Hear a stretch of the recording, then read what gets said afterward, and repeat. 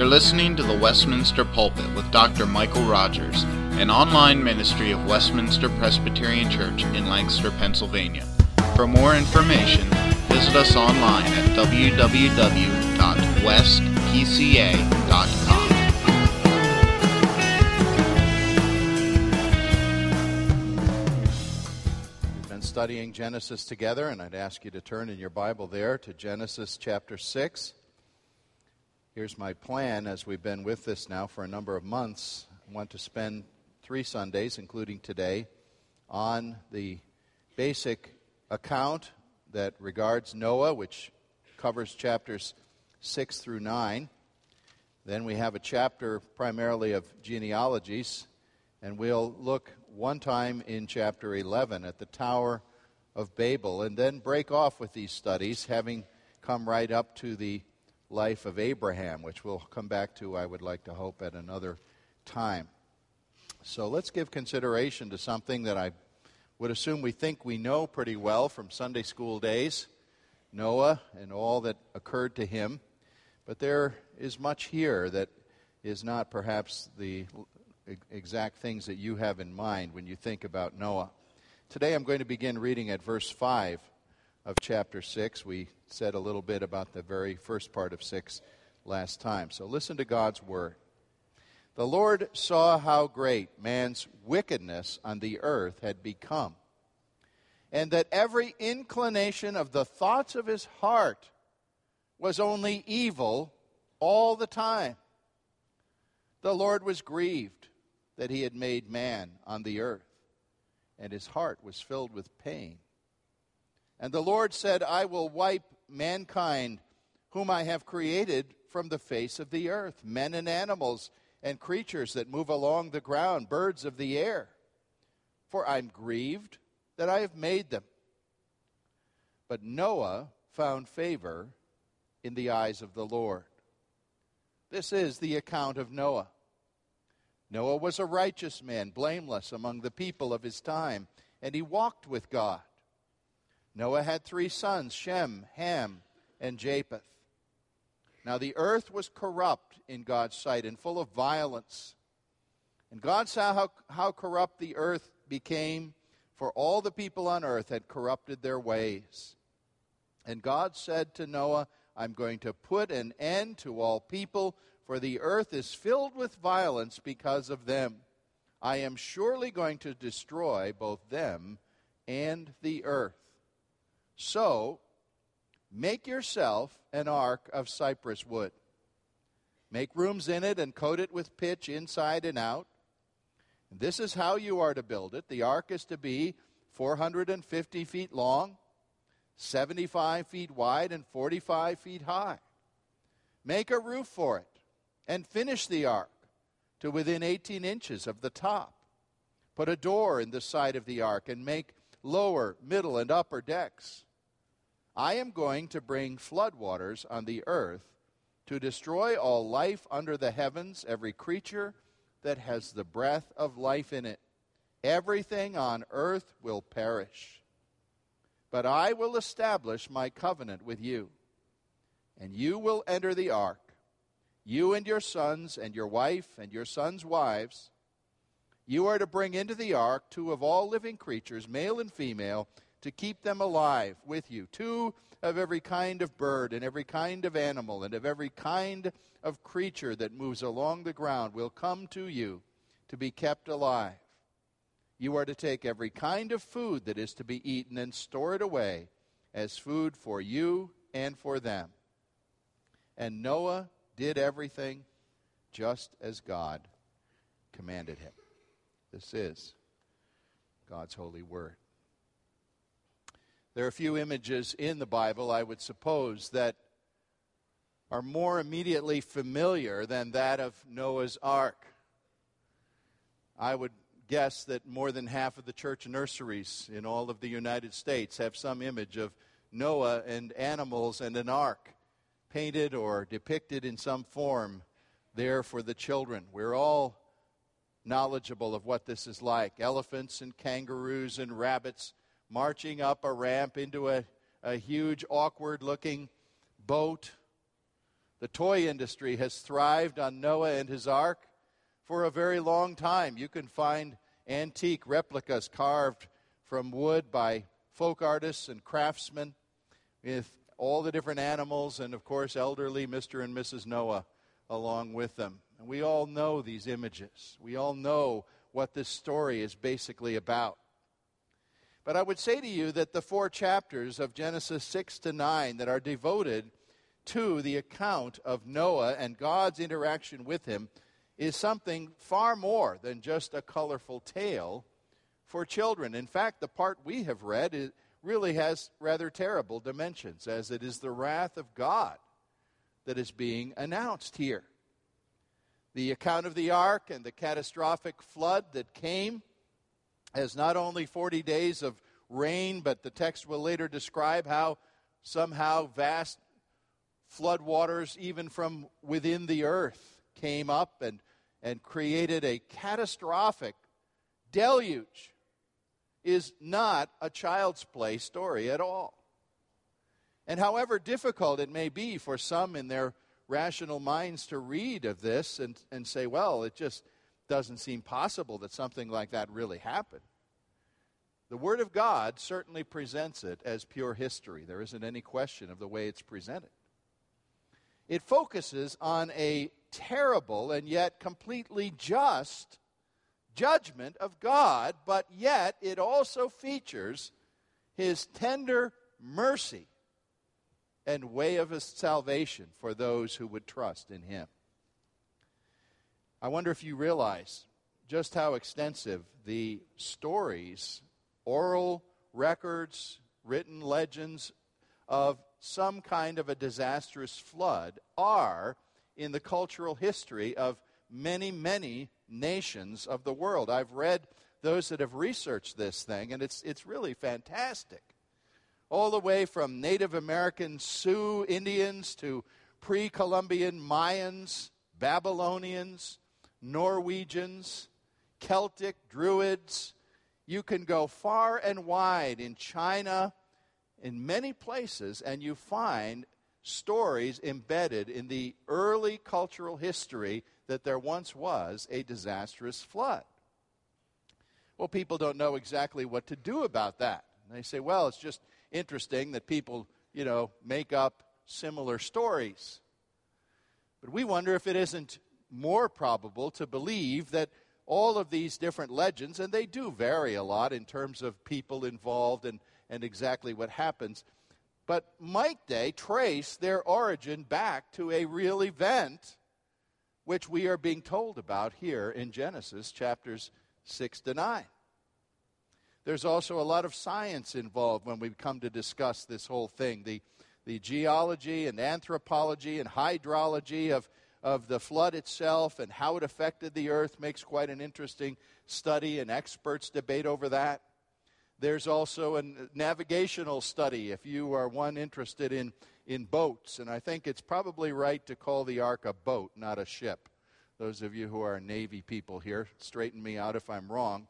But how did this 450-foot long, 70-foot wide boat come to be built over a period of many years by a relatively small number of people, and then be able to preserve those who survived because of it? You may know, many of you, that there are various reports, and it's sort of fascinating that we cannot go and get to the root of these reports, that on Mount Ararat in Turkey there have been found and even photographed from the air a structure of some type that is visible at times within a glacier up there in a country that does not allow access to outsiders to come and study it.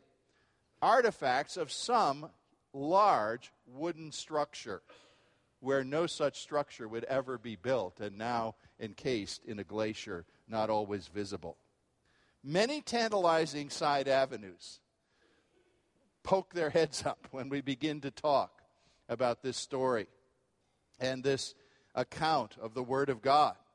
Today, I'm not going to talk about the ark itself or the flood itself in any specific terms. We should get into that, hopefully, next time as we see the actual obedience of Noah. I'm really looking mostly at verses 5 through 8 of chapter 6 today to see the groundwork here of God's summary judgment pronounced on human sin that was so extensive that the Lord, and you're amazed to read this as you progress along in Genesis, all of a sudden the Lord seems to be ready to wipe out that which he made for his glory. And I'll have to put those words all of a sudden in quotes because you'll see it's not so sudden after all. The Lord's dealing with Noah and the people of that time signaled the end of the first world social order. And then it's total renewal again. Really, it's a recreation story. And yet in the midst of God bringing watery, devastating wrath, this scripture tells also of long-suffering, divine mercy, and God's plan to save his own. The key verse, I think, is Genesis 6:8, that reads, "But Noah found grace in the eyes of the Lord," or found favor as our account had it read. It's not my intent to be clever in twisting or changing Scripture today when I say that what is portrayed here, I hope you will be able to see, actually may be stated slightly differently. That grace found Noah. And that is the great truth that's put before us in Genesis 6 this morning. Our first point to look at here presents to us a disastrous downward spiral of human sin. Now, that mainly in verse 5. We read, "The Lord saw how great man's wickedness on earth had become, that every inclination of the thoughts of his heart was only evil all the time." That is one of the Bible's most striking statements on the total effect of long-term rebellion against God and the human condition that resulted. I was correcting a Bible exam for two different candidates coming to our presbytery. One is Stephen Light.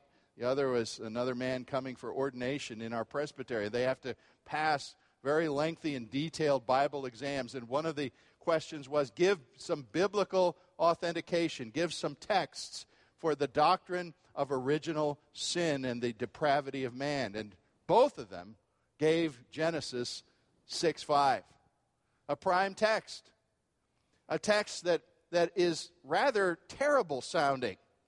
Every inclination of the thoughts of his heart, only evil all the time.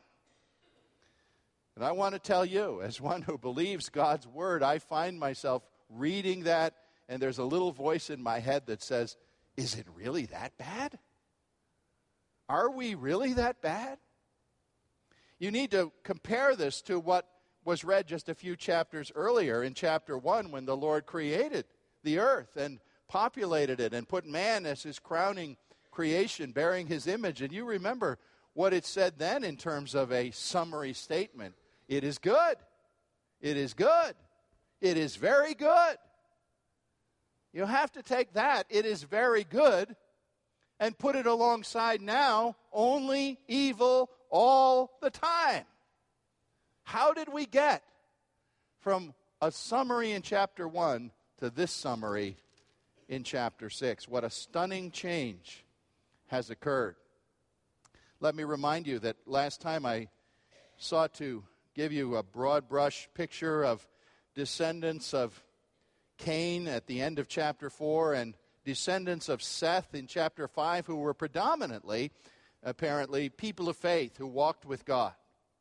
But then chapter 6 opens up, and if we're correct in understanding the phrase, the sons of God in verse 2, as meaning these same people of faith, which the context would heavily seem to imply that's who's being spoken about, these same people who walked with God suddenly began to look about their culture and see that without regard for boundaries of faith, they wanted to marry women who were not believers. And you have in just a short compass there in verses 2 and 3 of chapter 6 the story of a decline coming from compromise. In those days, just as today, I suppose people didn't think it mattered all that much. If I love this person, what does it matter that she has a household idol that she worships while I look to the one true God? Well, it matters. Over the long haul, it matters. There are certainly exceptions where mixed marriages, mixed spiritually that is, can succeed. And there are stories of one coming to faith in Christ who was not originally after a marriage. Those are great stories, and we rejoice to hear them. But God takes seriously and emphasizes throughout the Scripture, be careful of your most intimate partnerships. It will either enhance your life and bring you fellowship and be a solid arm in arm walking with the Lord, or it could be something that would ruin you. And that apparently is what began to happen as the very beginning there of chapter 6. Now, I think one of the issues I want to address is the idea we have, how abruptly 6:5 seems to kind of slap us in the face. That the Lord saw this, and as I said a moment ago, we want to say, how did it get this way so quickly? Well, it's not so quickly. That's what we tend not to understand. It's not an abrupt development at all. Quite interestingly, if we went back for a moment into chapter 5 and looked at these different people of faith, the generations of men of faith who walked with the Lord and lived these long lives of blessing, you see Methuselah. Each person's birth is given and how it overlapped with the one before him. You can sit down, or you who are mathematically inclined can draw a chart of this, because you can draw Adam and then Seth and then each one going down, because it tells you that, for example, Seth was born in this particular year of Adam's life, and you can draw these lines, going out, each line going out a little farther. One of the really interesting things is the meaning of the name of the longest-lived man in chapter 5, Methuselah. He lived 969 years. Methuselah's name meant something like this: when he is gone, it will come. Methuselah was a prophet on the day he was born. As a baby and as a young man and as an older man, he was a prophet by the name that he carried, because the Lord had predicted in his name, when this man is gone, something is going to befall. Now, quite remarkably, James Boyce does a good job with this in his commentary on the text, adding this up and showing you the wonderful correlation of the Scripture that the life of Methuselah, if you compile all the years, would have extended to 1,656 years after the appearance of Adam in the man's first creation. 1,656 years. There's nothing special about that number, except in Noah's chronology, that is the year when the flood came. When he is gone, it comes. God gave a 969-year warning in the lifetime and the name of the man Methuselah that something was wrong and something would have to change. And certainly it wasn't only that name. It was preaching that was going on by men of faith. Noah himself, we learn later, was a preacher of God's righteousness, proclaiming the name of God. But down through not just a few years or a few decades, but all these centuries, 16 and a half centuries is the period of time that passes from Adam's appearance until the flood. Now, when you think of it that way, you understand God is not being abrupt or sudden or capricious or short-tempered. Not at all. I use as an illustration here, you could think about the Mississippi River. Our family spent a brief time in the state of Minnesota many years ago.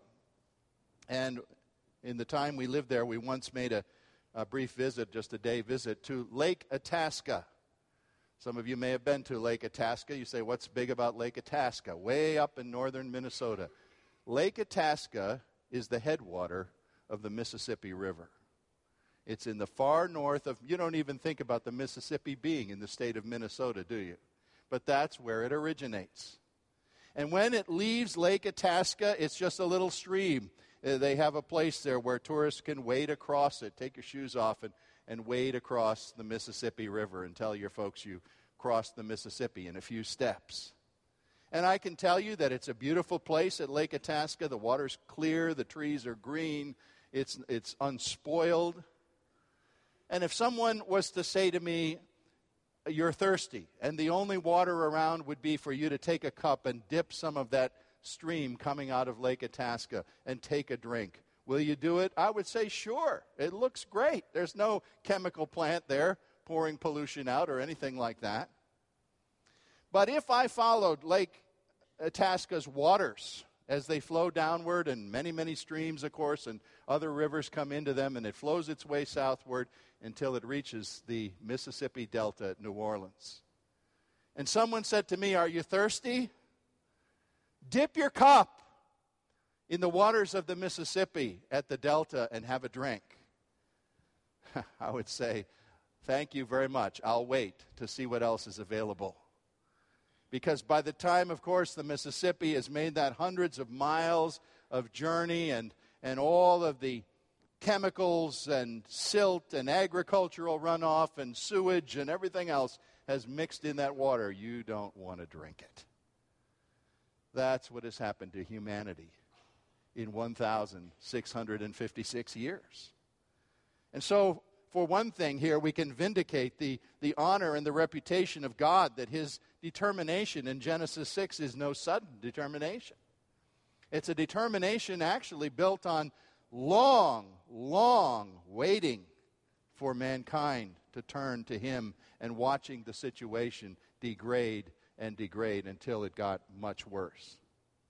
From Genesis 6:5 onward, we recognize a biblical doctrine that is often called total depravity. Now, that's a theological term, and it's one that offends many people because they say, oh, you crazy Calvinists, you Presbyterians, you're so pessimistic about humanity. Total depravity? Why, that sounds like everybody's a monster. Everybody's just as terrible as they could be. Everybody's as debauched as a human being could ever be. We're not saying that. What we are saying is that there's no 5-ounce cup of Mississippi Delta water that is not tainted. And just so, there is no part of any human being that is not at least tainted with unbelief and deceit and rebellion against God. We're told that here. It's interesting, the terminology that God's Word chooses in verse 5.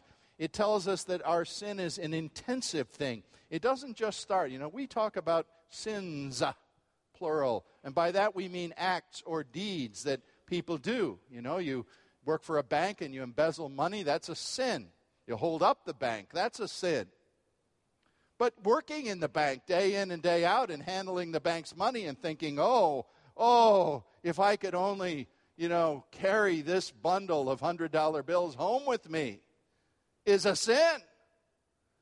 Sin is intensive. It works right into the inner part of us. And so it says here, every inclination of the thought of the heart is where sin starts. And that's what Jesus came to say, didn't he?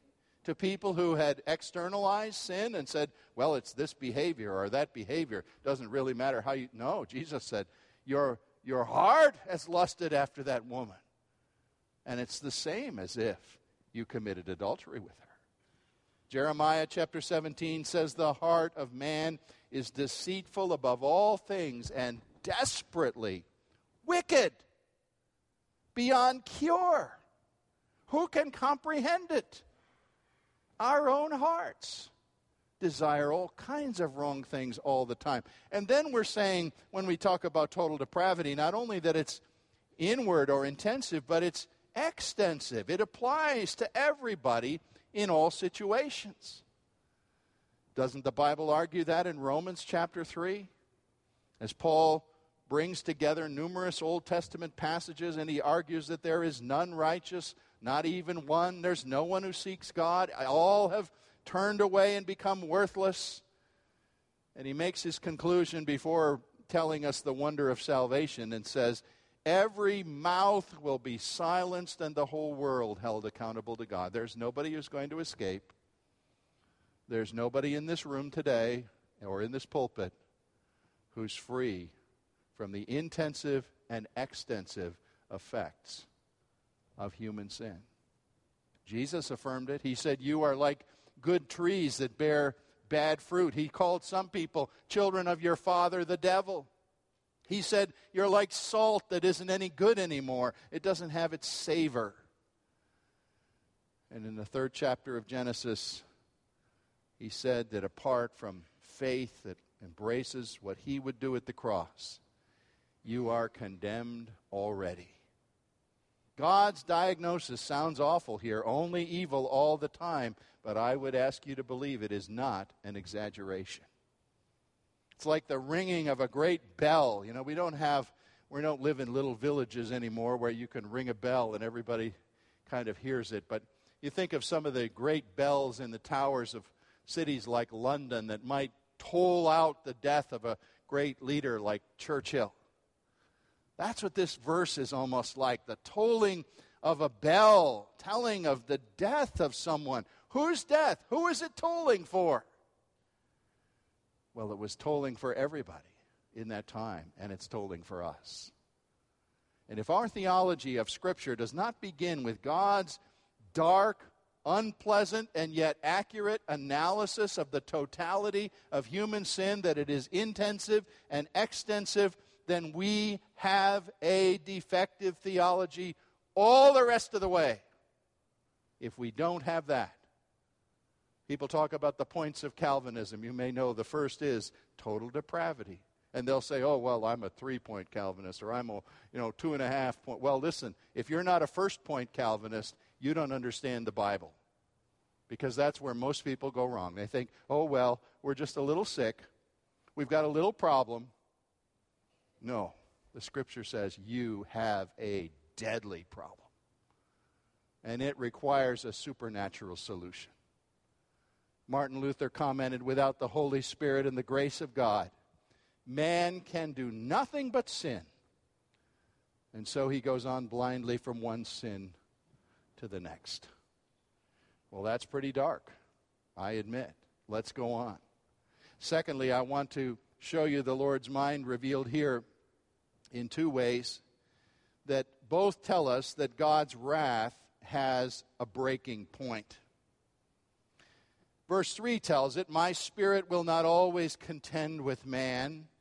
God sees it almost as if his spirit is in a contest, calling humanity to repentance, and humanity's ignoring him. Then in verse 6 in particular, it says in our translation, the Lord was grieved and said, I will wipe mankind I have made from the earth, for I am grieved I have made him. God's wrath has a breaking point.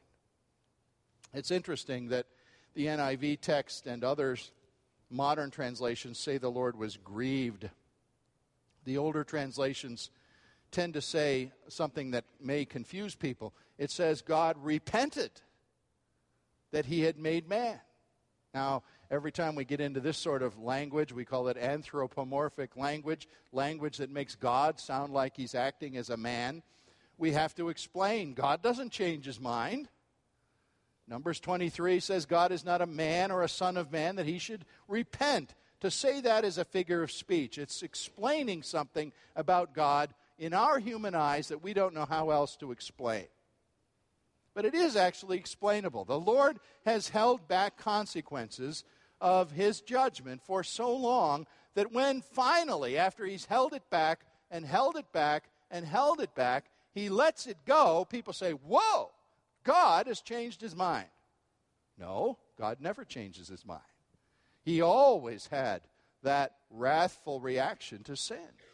But he held it back for so long that you took it for granted that he would never bring it. John 16, verse 8 says, the Spirit of God is resident in human beings to convict us of guilt in regard to sin and righteousness and judgment.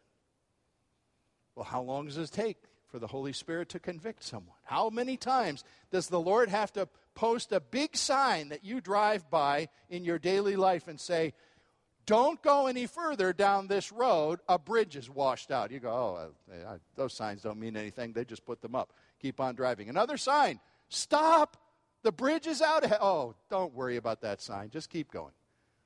And one day you drive off the washed out bridge and you say, why didn't somebody tell me? Well, God's word has been telling you and telling you and telling you. And we get into difficulties in our lives and disastrous circumstances in our marriages and our relationships and our behaviors. And we say, why did this happen to me? What is God doing to... Wait a minute. How many signs did you drive by before this happened to you?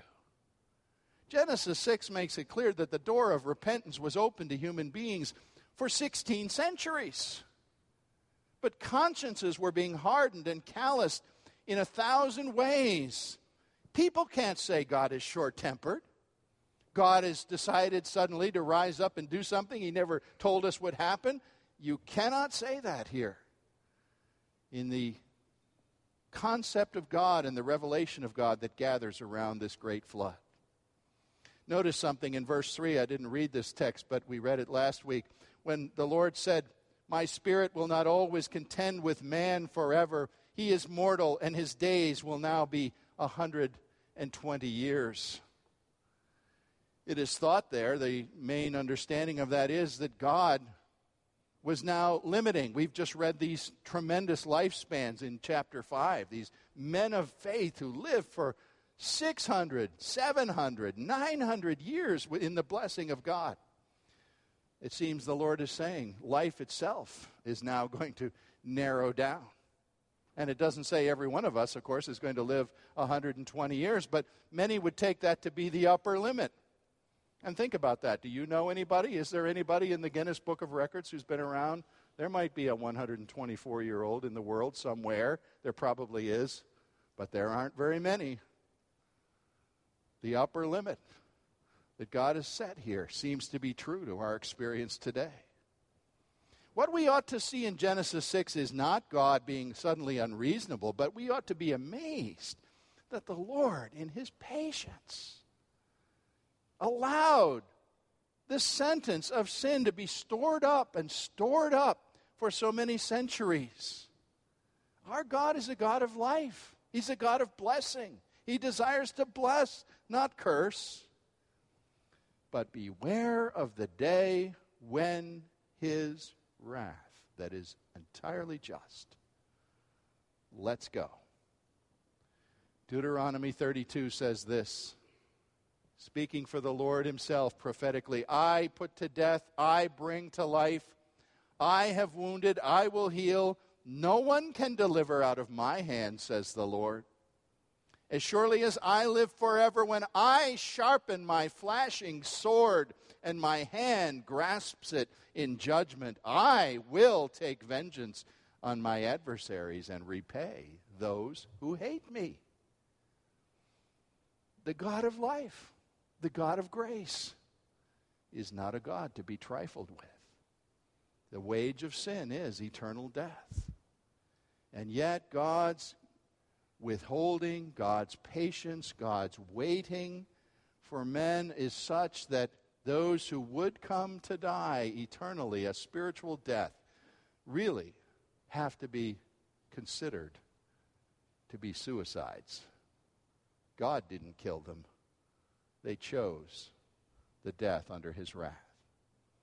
Well, finally, on a text that may seem dark to you today, let me turn to the fact that it's not all dark. In the third place today, I want you to see that God's grace takes precedence even in dark circumstance. The question we have to ponder at this chapter is, why did anyone survive?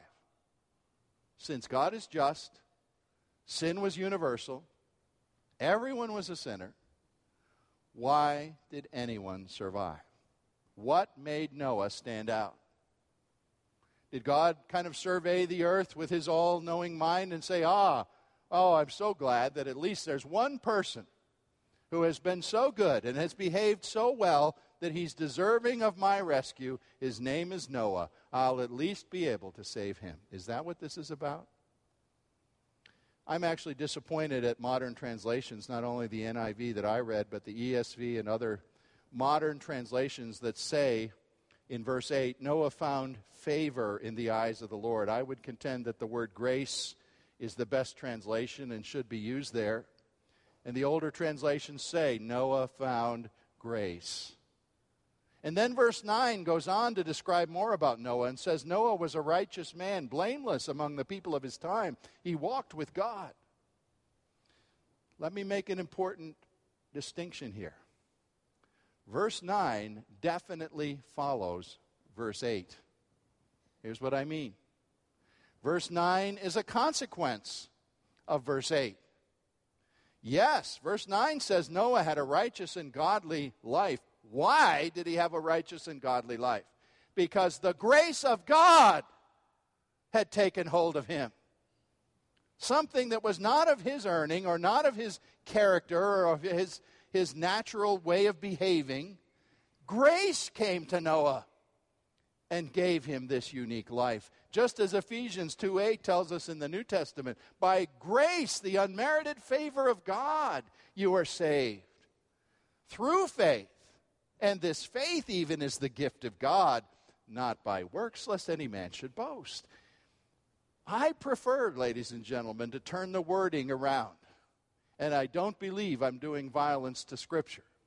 I think I am bringing out the correct sense of Genesis 6:8 if I would emphasize to you today that grace found Noah. God's sovereign electing grace poured out by the Holy Spirit to this man awakened him, brought his heart alive, had him look to his God, and live this life of singular righteousness. Otherwise, Noah was a lost wretch like everybody else. It was the grace of God, not the grace of Noah, that preserved one man and his family from a watery grave. God set his designs on this man. Yes, Noah had faith, and we're going to get into his faith a little more next week. Man, what he undertook in faith was amazing. But he had that faith because of grace meeting him in his life and awakening him to God. Now, folks, this isn't just long ago and far away stuff. We live in perilous times today. Here in our ease, in this beautiful church building, in this delightful place of Lancaster where we live, in this early 21st century, all seems to be pretty good compared to those times. But let me tell you, there is a massive turning away from the things of God in our time in 2009 that is identical in its intensity and its extensiveness to what was seen in those days. Our society has built alternative temples at which to worship. Oh, they're not necessarily buildings, although they have buildings called banks. As our society has gone off to worship at the altar of materialism, the altar of security, of personal peace and affluency. And here we are at a time in this society when, guess what? Our alternative idol of worship is quaking and trembling and seems about to fall off its pedestal. And the ground is shaking underneath our feet as we go to worship the idol of material security. Now, you would think, in a circumstance like that, if we were different from these people of Genesis 6, we would be warned, we would awaken, we would say, oh, we've worshiped the wrong God. Let us run to the God who made us, the sovereign God who is over us and wants to be our Redeemer and will do for us all that is needed. Let us go to Him. Let us lift up hands in prayer to Him. And there would be a massive revival in our society. Is that what we have? Or have we been so long trained that the answer is in man and his security and his finances that we say, give us a governmental fix and bring it fast? And God isn't even in the formula. Matthew 24:37 had Jesus say, "As it was in the days of Noah, so it will be in the final days when the Son of Man returns."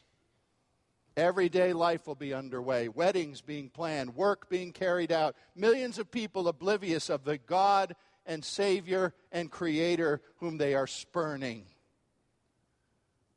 And the Scripture says then Christ the Judge will appear.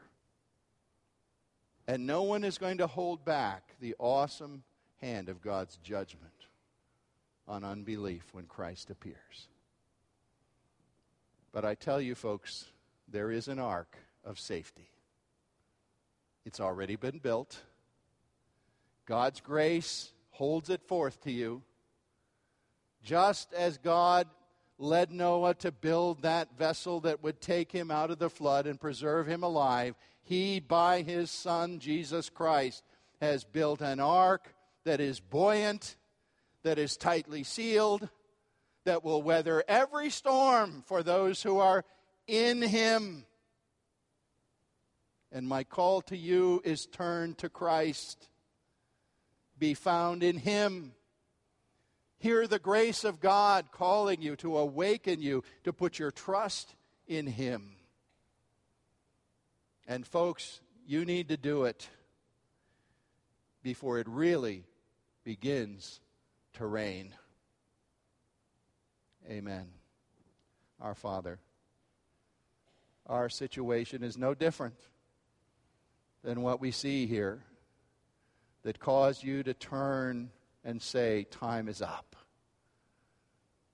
The centuries are up, and my wrath must be vindicated. But as we see this dark theme today, how we thank you for the sunlight of grace breaking through the clouds. You in Christ Jesus made the way of escape. Father, make everyone here serious about this matter. May there be no one who goes by today as if driving 50 miles an hour past the sign that says, "Bridge out just ahead." None of us knows the days that we have. Father, call us to Christ. Humble us before Christ. How we praise you for a true and living Savior who is able to give us life. We pray that He would not be ignored. Amen.